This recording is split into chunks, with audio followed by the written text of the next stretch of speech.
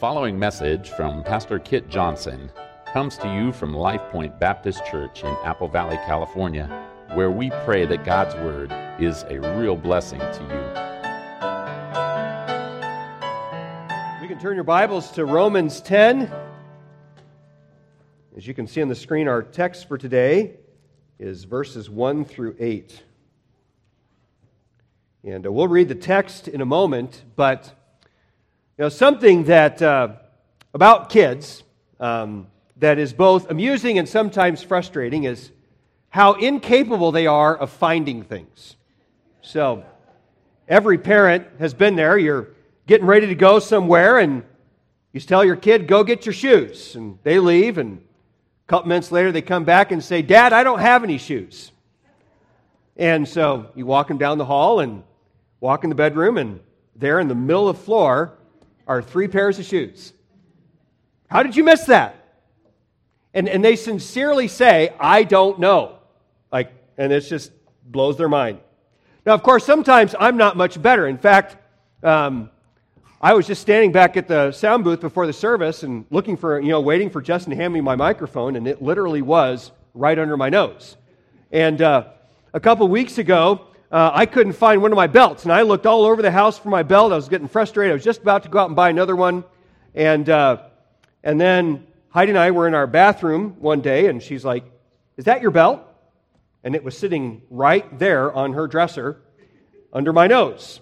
And so much of the time, we can kind of laugh about that and look at how we forget things, and just kind of, it's interesting, it's funny. But our passage for today tells a tragic story about a whole nation that missed something very important, even though that important issue, that important gift was right under their noses. Let's read Romans 10, verses 1 through 8. God's word says, "Brethren, my heart's desire and my prayer to God for them is for their salvation. For I testify about them that they have a zeal for God, but not in accordance with knowledge. For not knowing about God's righteousness and seeking to establish their own, they did not subject themselves to the righteousness of God. For Christ is the end of the law for righteousness to everyone who believes. For Moses writes that the man who practices the righteousness which is based on law shall live by that righteousness. But the righteousness based on faith speaks as follows.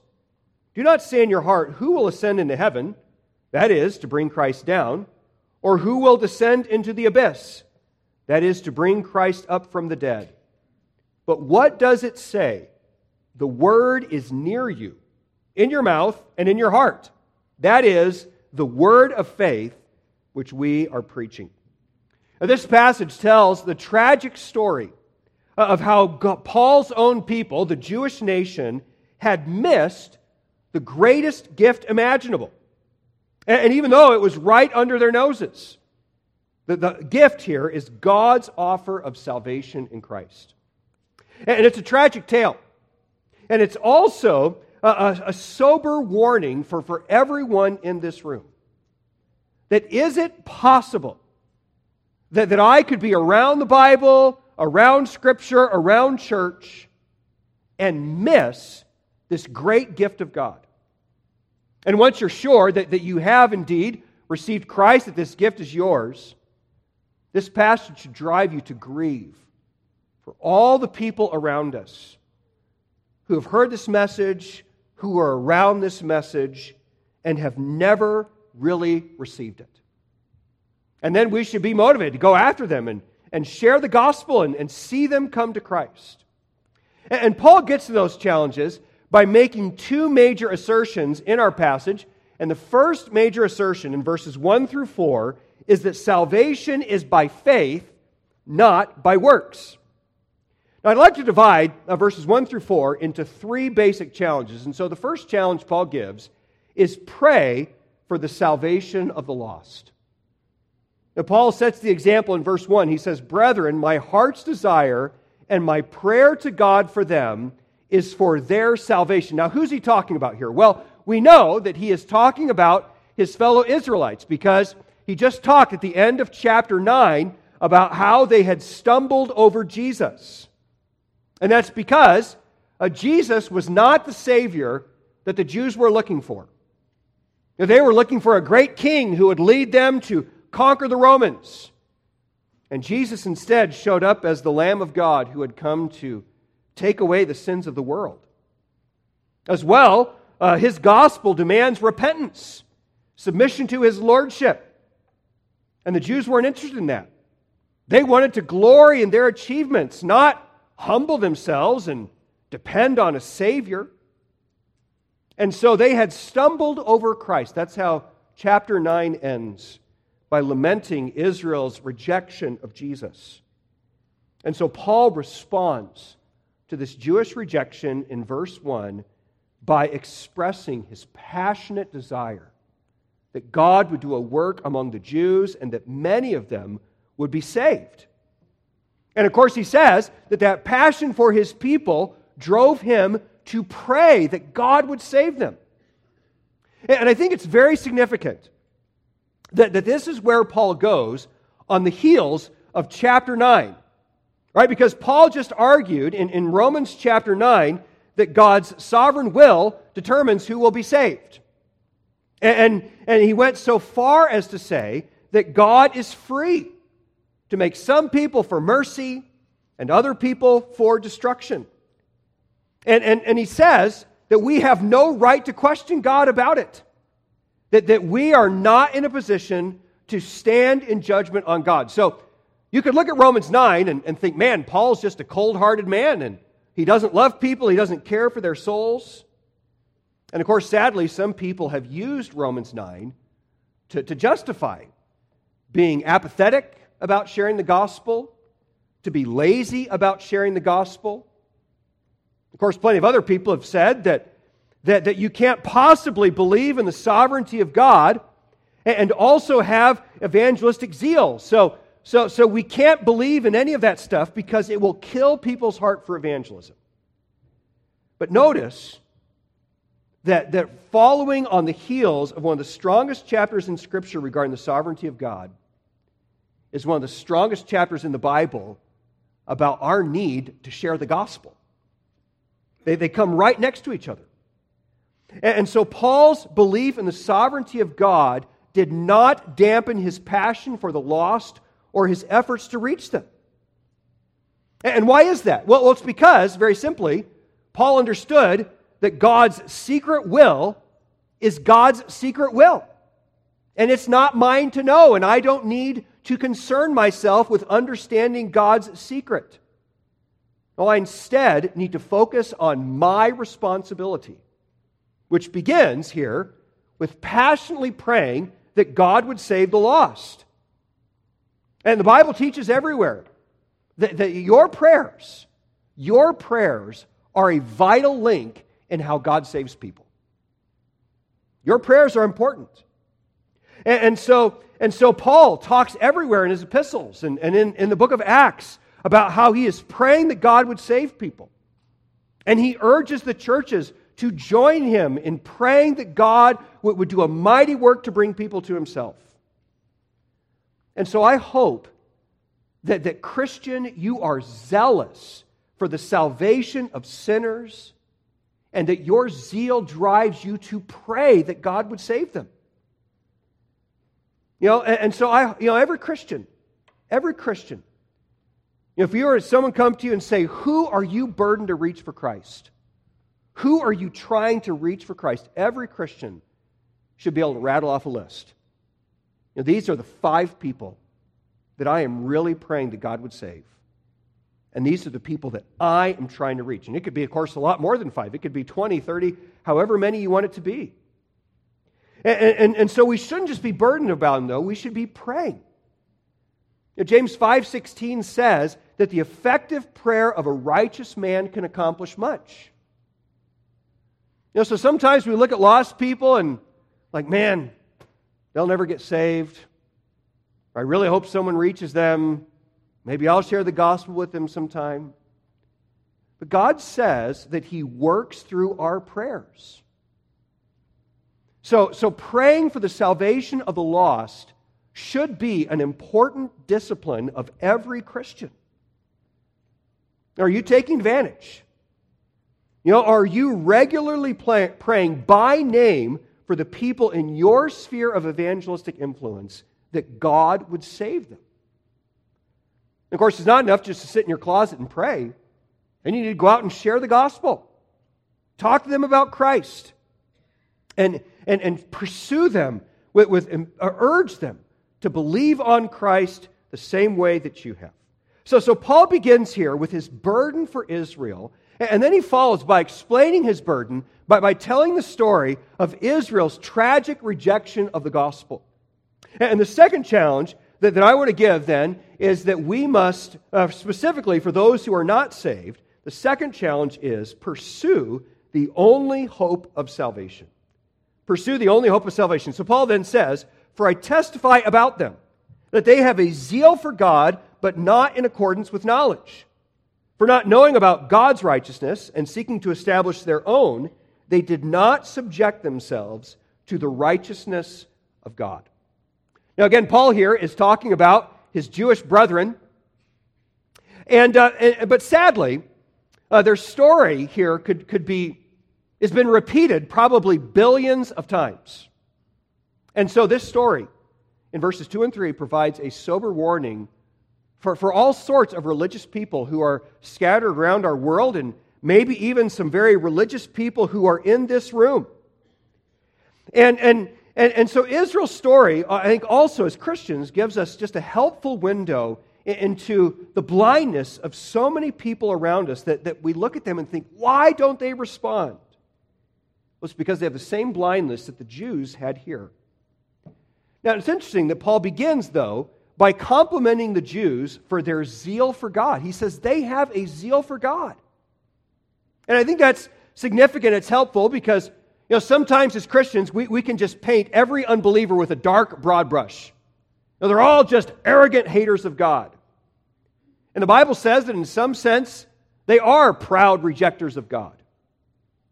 But that doesn't change the fact that many unbelievers around us have tremendous religious zeal. Of course, Paul was a prime example before he got saved. He says in Galatians chapter 1, verses 13 and 14, "You have heard of my former manner of life in Judaism, how I used to persecute the church of God beyond measure and tried to destroy it. And I was advancing in Judaism beyond many of my contemporaries among my countrymen, being more extremely zealous for the ancestral traditions." So when Paul's going around persecuting the church, he is not lacking in sincere zeal. He thinks he's doing God's will. He thinks he is making himself right with God. But our text warns that sincerity and religious zeal alone don't make you acceptable to God. And it's a really important idea to emphasize in our day because we live in a culture that says as long as you're following your heart, you're good. If your heart's in the right place, it doesn't really matter what you believe or what you're doing. And many religious people are really committed to their faith. And so you ask them, do you believe you're going to heaven or not? And they think, I certainly have to be going to heaven. Because I am so zealous and I care and my heart is to please God, so certainly God accepts me. But verse 2, and so, if that's your answer, do you believe you're going to heaven or not? And your answer would be something like, I certainly must be, because I have faith, and I'm trying to please God. Then verse 2 is an important warning for you that it says there that zeal is not enough. Now, what does Paul say? He says they have a zeal for God, but it is not in accordance with knowledge. So in other words, being sincerely wrong doesn't change the fact that you are wrong. And God won't overlook the fact that you are wrong if you, just because you are zealous. So what is the foundation of your spiritual confidence? You'd say, I believe I'm going to heaven someday. What is your answer as to why? Are you banking your soul, your eternity, on what you feel to be true? Or is your confidence rooted in the clear statements of Scripture? I hope that if I were to ask you, do you know you're going to heaven someday, you could pull out a Bible and say, I know I'm going to heaven because the Bible says right here, this is the reason I can go to heaven, and this is what I've done. Your confidence needs to be in the Word. And if not, hear what the Bible says and make sure that you are believing what the Bible says and responding rightly. And that's so important. Because verse 3 then goes on to explain how it is that so many people miss it. Why so many people end up down the wrong path. Verse 3 says, for not knowing about God's righteousness and seeking to establish their own, they did not subject themselves to the righteousness of God. That is a fascinating verse. Probably just about every believer in this room could read verse 3 and say, wow, he's talking about Uncle Dave. Or he's talking about Cousin Sarah or someone else that you know, because that verse describes so many people. And it's built on a contrast between God's righteousness and man's righteousness. And what does Paul say? He says that his Jewish contemporaries were consumed with establishing their own righteousness. Now, what does that mean? That they're focused on establishing their own righteousness. Well, it means that Paul's Jewish contemporaries believed that the purpose of religion is to make yourself a good person. So we observe religious traditions. We do good deeds. We care for the poor. We give to charity. We go to church. We say our prayers. And if I do enough of those things, I establish my righteousness and God accepts me. And He blesses me. And someday, hopefully, He will take me to heaven. And that's what most of the Jews believed. And that's what most world religions teach. I mean, the whole purpose of religion in most people's minds is to establish your own righteousness. But God says that you can never be righteous enough to earn God's favor. You can't establish your own righteousness. And look back at what He says in chapter 3, verses 9 through 12. Chapter 3, verse 9 says, what then? Are we better than they? Not at all, for we have already charged that both Jews and Greeks are all under sin. As it is written, there is none righteous, not even one. There is none who understands. There is none who seeks for God. They have all turned aside. Together they have become useless. There is none who does good. There is not even one. That passage is very clear.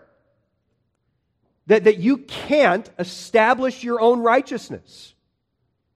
And so what is so tragic about Paul's Jewish friends and about so many other people around us on a daily basis is that they are giving their lives, they're hoping for eternity in a fool's errand because they can't possibly establish their own righteousness. And neither can you. You might be a really wonderful person. You've taken care of your family. You're committed to things. You got integrity. You work hard. You're honest. All those various things, very involved in church. But you will never be worthy of inheriting eternal life. Never. You can never be good enough. God is abundantly clear. So please accept what the Bible is saying. And compounding the tragedy of seeking to establish my own righteousness is that Paul says that when people lock in on this, it blinds them to a far better righteousness, the righteousness of God. Now, of course, God is perfectly righteous. That's one of His attributes. But Paul here is talking about something, he's not just simply talking here about the character of God. No, instead, he is talking about a gift of righteousness that God gives to us. So maybe you're still in chapter 3, Paul says in verses 21 and 22, "Now, apart from the law, the righteousness of God has been manifested, being witnessed by the law and the prophets, even the righteousness of God through faith in Jesus Christ, for all those who believe, for there is no distinction." So we've talked about this a lot as we worked our way through Romans, that when Paul uses this phrase, the righteousness of God, he's not generally telling us about God's character. No, instead, he's talking about a gift, and you can see that very clearly there in verse 22, that this is a righteousness that God gifts to us, and he does so by faith. So what does that mean? I mean, how can God gift righteousness to us? Well, of course, the answer that Paul explains in later in Romans 3 is that Jesus came to earth, and he lived a perfect life. He died on the cross to pay the penalty for our sins. He rose from the dead. And when he did all of those things, he provided a salvation for us. He provided the ability for us to be credited with righteousness. And so, to become a Christian, to be born again, to become God's child, simply involves the fact that by faith, I give up on trying to establish my own righteousness, and I instead rest in the perfect righteousness of Jesus. I receive it by faith. And when I trust in God, when I believe the gospel, when I say I can't save myself, but I trust in you, that perfect righteousness that Jesus provided is credited to me. I'm forgiven of my sins, and I become God's child. You know, it really is. I mean, it is the best news in all the world, right? The absolute best news is in all the world is that I can be saved by faith. It's a gift of God. So the question then is, well, if God's provided this incredible gift, why doesn't everyone receive it? I mean, you see, new believers deal with this all the time, right? You understand the gospel. It's the best thing you've ever heard. It's awesome. And then you think, man, I mean, the moment people hear this, they're going to want it. And then you start telling people and they get mad at you. They don't like it. They're not respond the way you think they should. Why do they do that? Well, the reason is pride and stubbornness. And sinners are so consumed with establishing their own righteousness that they won't admit that they can't do it. You ever got started on something and you're working on fixing something or doing something, your wife says, maybe we should call a repairman. And you're like, no, I got it. And you keep trying, and I think you might need some help, hon. No! And that's how so many people are when it comes to religion and to a relationship with God. They refuse to admit that they can't do it on their own. They refuse to humble themselves before God. And I think it's interesting that returning to chapter 10, I mean, how does Paul say that we receive this righteousness? He says that the Jews did not subject themselves to the righteousness of God. They did not submit to the idea that they could not earn it themselves and cast themselves on God. And so to become a Christian, you have to admit the fact that you can't earn it. And you have to trust in what God did alone as the hope of your salvation. And so that brings me to my third challenge, which is, very simply, receive salvation by faith. Now look at what Paul says in verse 4. He says, "For Christ is the end of the law for righteousness to everyone who believes." Now, there's actually a lot of debate about what exactly Paul means by the end of the law here, and I'm not going to get into all of that. I think, rather, to me, it's fairly clear what Paul means by the end of the law when you look at this verse in comparison to verses 2 and 3. So verses 2 and 3 said that the Jews tried to establish their own righteousness instead of resting in the perfect righteousness of God. And then verse 4 is simply saying that when I humble myself like God wants, and I believe the gospel, it is the end of trying to establish my own righteousness before God. I stop trying to earn the favor of God, and I rest in His finished work. Now, to become a Christian is to become like a child in my Heavenly Father's hands. I have simple confidence that God's grace is enough to save me, and I don't need to earn His acceptance. I have it in Christ, and so I just rest in Him. And so are you resting in Christ like that? Christ alone.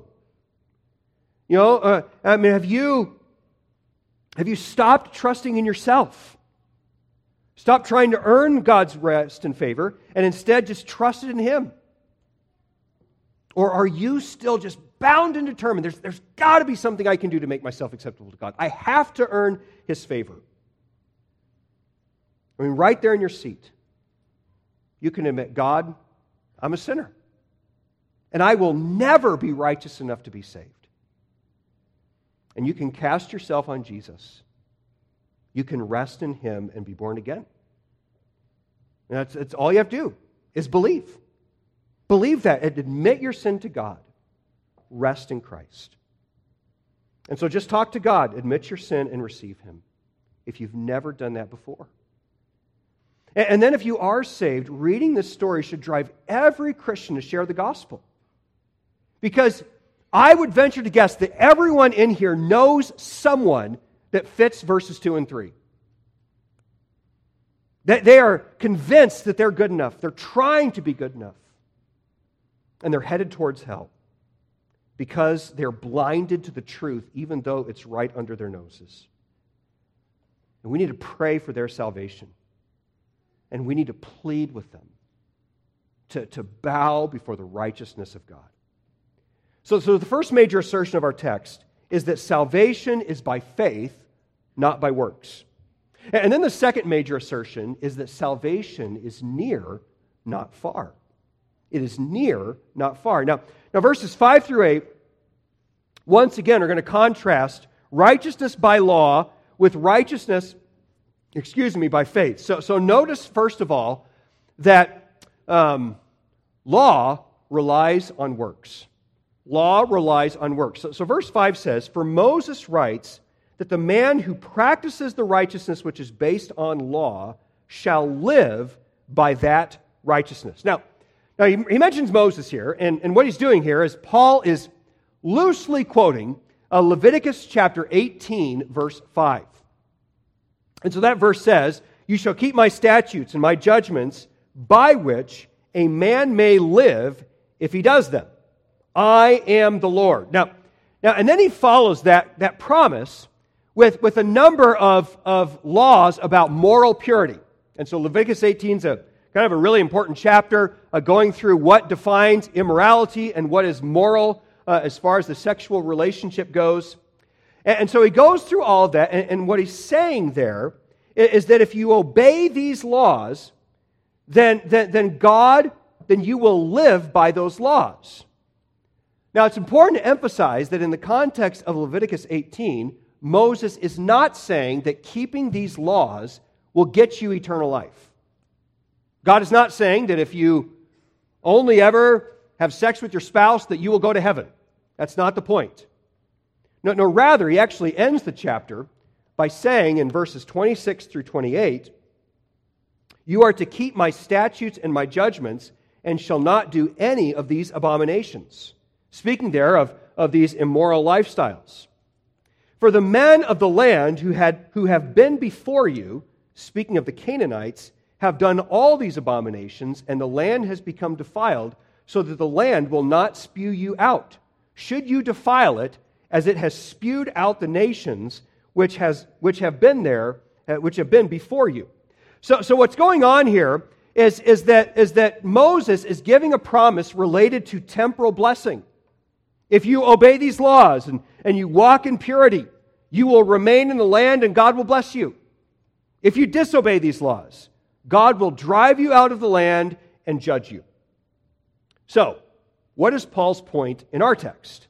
Because in our text, he's not really talking about God's blessing in this life, he's talking about eternity in heaven or eternity in hell. Is he saying that somehow you could possibly earn your way to heaven? Well, he can't be saying that, because he just said in verses 2 and 3, that the Jews were wrong to seek salvation in the law. And as well, Romans 4 was very clear that in every age, the only way anyone has been justified before God is by faith. So, rather, what he's doing is he is simply pointing out that the law was a system of works. It was a system of works, and God's blessing to Israel under the law was based on obedience. If you obeyed the law, God would be near you and he would bless you. If they disobeyed the law, God would abandon them and curse them. And sadly, even though Christ has come, lots of people still think that's fundamentally how we relate to God. So there's lots of people that probably have shown up at a church today. They give money to the poor. They do good deeds. They say their prayers.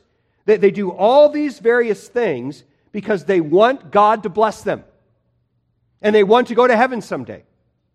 And if life is not going so well and things are difficult, then maybe they've done something to offend God. And so how can I buy back God's favor and get his blessing on my life again? And so for most people around the world, religion is just a big game of bargaining with God or the gods. I do things to keep him happy, and I do things to keep him from getting mad. It's all just a game of cat and mouse. But any religious system that depends on human righteousness is doomed to fail. Because, again, we are all sinners. And in fact, what's fascinating is that both God and Moses understood that Israel, even while they were giving the law, they understood that Israel would not keep it. All right, keep your place here, but turn back to Deuteronomy chapter 31. Deuteronomy chapter 31. And I'll just tell you right now, we're going to go on a little journey, and you're not immediately going to see how it relates to our passage. But trust me that we will get there, all right? So Deuteronomy chapter 31. And the book of Deuteronomy is Moses' last speech to the people before he dies and before they enter the land of Canaan. So he is rehearsing the law to them. He has spent almost the whole book telling them to obey the law, what the law is. But notice what he says to Israel in verses 16 through 18 of Deuteronomy 31. It says, "The Lord said to Moses, 'Behold, you are about to lie down with your fathers, and this people will rise and play the harlot with the strange gods of the land into the midst of which they are going, and will forsake me and break my covenant which I have made with them. Then my anger will be kindled against them in that day, and I will forsake them and hide my face from them, and they will be consumed. And many evils and troubles will come upon them, so that they will say in that day, Is it not because our God is not among us that these evils have come upon us? But I will surely hide my face in that day because of all the evil which they will do, for they will turn to other gods.'" Now, God's not very optimistic, is he? Imagine if you were getting married and you're standing at the altar thinking, well, we're getting married, but I know my spouse is going to be unfaithful. Like, you'd probably never get married. But here's God saying, these are my covenant people. I'm taking them for myself, and I know that they are going to abandon me. I know that they are going to commit spiritual adultery and serve other gods, and I will judge them. And I'll send them into exile. And that's a sober warning for all of us. That we can so easily look at God's word, look at God's law, and think, yeah, I can do that. I can be religious and go to heaven someday. And God knew Israel couldn't possibly measure up. He knew they were going to abandon him, because sinners always do. But go back a chapter to Deuteronomy chapter 30, because that chapter promises that rebellion will not be the end of the story. I want to read verses 1 through 3. Deuteronomy 30, verse 1 says, "So it shall be when all these things have come upon you," and he's talked already in chapter 29 about curses. He says, the blessing and the curse which I have set before you, and you call them to mind in all nations where the Lord your God has banished you. So what's he saying there? You're going to go and you're going to sin, and I'm going to send you into exile. He says, and you return to the Lord your God and obey him with all your heart and soul, according to all that I command you today, you and your sons. Then the Lord your God will restore you from the captivity and have compassion on you, and will gather you again from all the peoples where the Lord your God has scattered you. So God says that someday they're going to be scattered, but then he's going to regather them. He's going to regather the nation. But that's not all. He says that I will regather you, and someday, God says, I will bring about a massive spiritual revival among my people. Look at what he says in verses 6 through 8. He says, moreover, the Lord your God will circumcise your heart and the heart of your descendants to love the Lord your God with all your heart and with all your soul, so that you may live. The Lord your God will inflict all these curses on your enemies and on those who hate you, who persecute you. And you shall again obey the Lord and observe all his commandments, which I command you today. So God says that the day is coming when Israel will not just have circumcised flesh. God says, I will circumcise your heart. I will change you from the inside out. And so you will not just know my law on the outside, I will give you a new heart to obey it. Now Jeremiah 31 looks forward to that day and calls this the new covenant. So someday, God's going to transform Israel from the inside out. And God's not just going to give them a law, he's going to give them a heart to obey it. And then, all right, we're getting close to getting to our text again. Notice the end result in verses 11 through 14. He says, for this commandment which I command you today is not too difficult for you, nor is it out of reach. It is not in heaven that you should say, who will go up to heaven for us to get it for us and make us hear it, that we may observe it. Nor is it beyond the sea that you should say, who will cross the sea for us to get it for us and make us hear it, that we may observe it. But the word is very near you, in your mouth and in your heart, that you may observe it. So what is God saying there? He's saying that when God does this incredible work of circumcising their hearts, the word of God will be near to them. He will change them. It's not, the God's law is not just going to be this overwhelming thing that they can't possibly live up to. It will be near to them because of their transformed nature.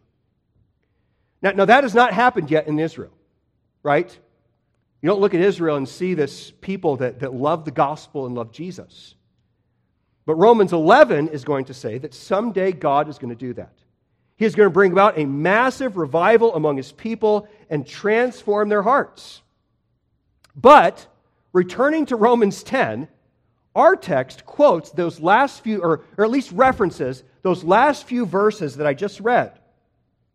And it says that while God will finish this work someday in the future, Christ has already come and Christ has brought about the conditions that are going to produce this revival someday. So look again at what he says in verses 6 through 8 of our text. He says, but the righteousness based on faith speaks as follows. And then he quotes from Deuteronomy 30. He says, do not say in your heart, who will ascend into heaven? That is to bring Christ down. Or who will descend into the abyss? That is to bring Christ up from the dead. But what does it say? The word is near you, in your mouth and in your heart. That is the word of faith which we are preaching. Now that is a complicated quote. And I spent a lot of time on Tuesday this week trying to figure out what exactly is going on here. And it's complicated because Deuteronomy 30 doesn't say anything about Jesus. You know, I mean, you don't read Deuteronomy and think, oh yeah, that's talking about Jesus coming down from heaven, and then it's talking about Jesus rising from the dead. And so scholars have spent a lot of time debating what Paul's doing here and how he's using Deuteronomy 30. And I'm not going to answer every issue today or go through every viewpoint. Instead, I want to stay focused on the point that I believe Paul is making. So remember, all right, earlier in Deuteronomy 30, God promised that someday he's going to bring a great revival among the Jews. He's going to circumcise their hearts. And the verses that Paul quotes are saying that in that day, God's word will be near in the hearts of the Israelites. That's a glorious promise, a hope that God is going to work among His people. And Paul is saying that Christ is the key to that radical spiritual work.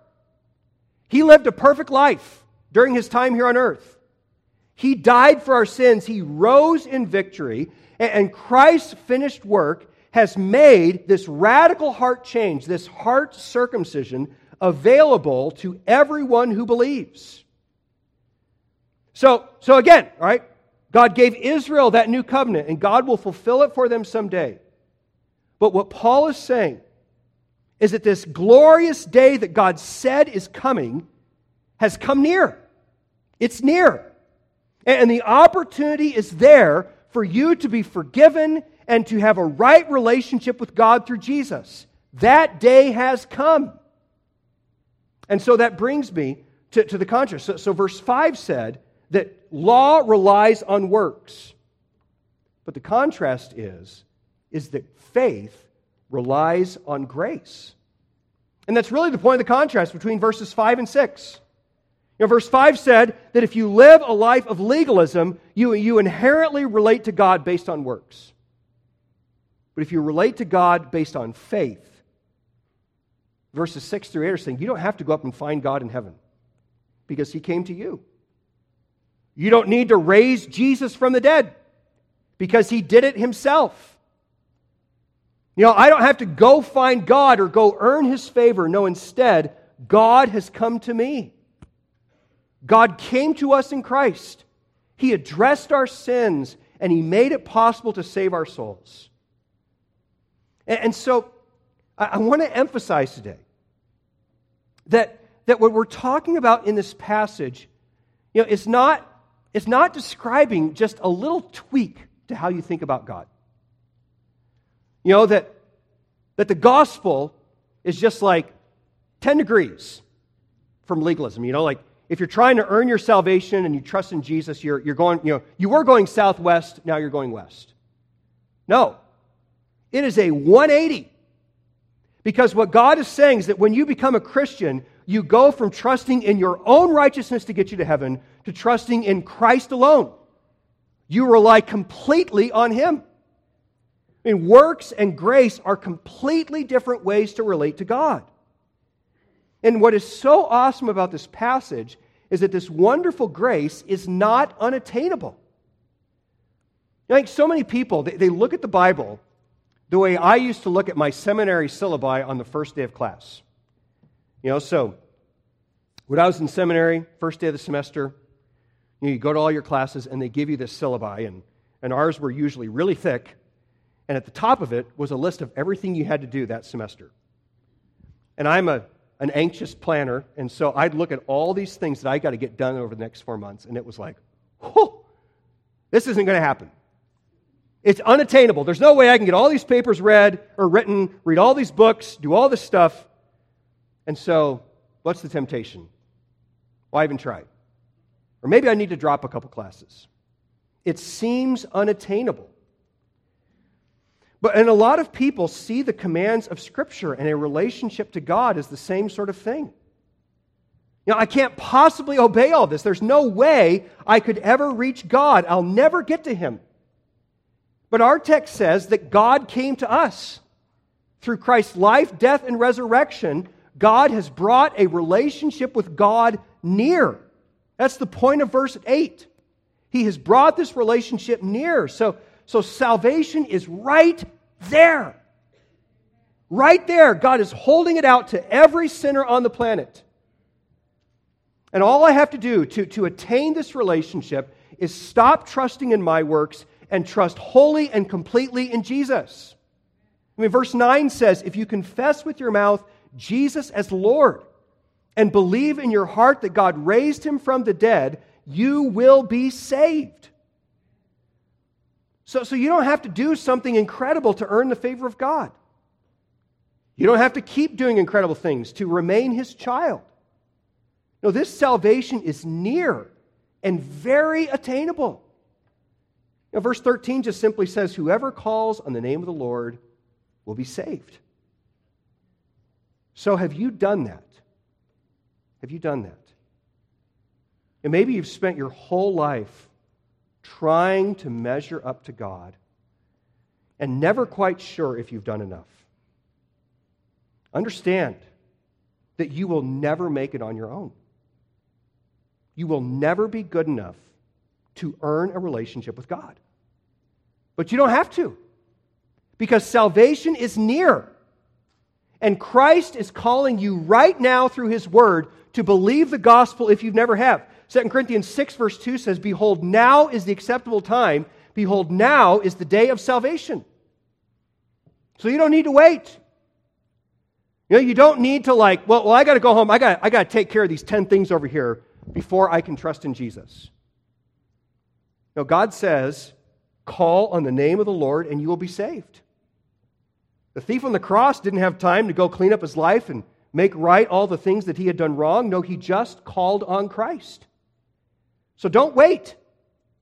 Just come to Jesus and rest in Him. And you can do what verse 9 says right there, right now in your seat. If your head's spinning and you've got questions and you're not quite sure you understand all this, then talk to someone afterwards and get your questions answered. But please, believe on Christ. Do not leave today still trying to establish your own righteousness. No, leave resting in Jesus. And if you are saved, I hope that pondering this gospel compels you to go share it. Again, it should break our hearts that so many people we know are still trying to earn a relationship with God. When God has made salvation near. And so, who has God put in your life that needs to hear the gospel? And pray for their salvation, because God can change anyone. And then how can you go after them very soon with the gospel? All right, and that's important because, someday, perfect opportunity will arise and I'll share the gospel.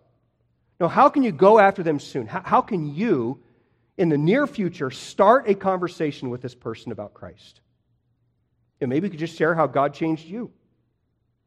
Maybe it starts with giving them a gospel tract, inviting them to church, or inviting their kids to Awana or something like that. Maybe you invite them to start doing a Bible study with you. Don't just hope to get there someday. Make a plan. Urge people to believe, because there is salvation in Christ. Let's have everyone bow your head, close your eyes. We'll sing here in a moment, but before we do, I just want to ask a couple questions. First of all, well, two things I'll put into one. Have you, maybe in this service, believed on Christ for the very first time? Or do you need to believe on Christ?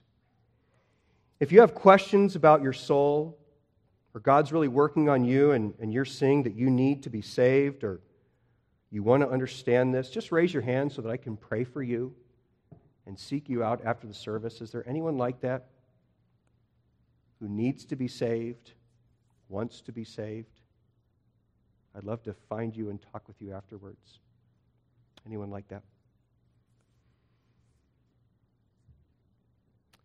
All right, well, let's pray. Lord, thank you so much for your word and your truth. God, I pray that everyone here would leave today knowing that they are your child.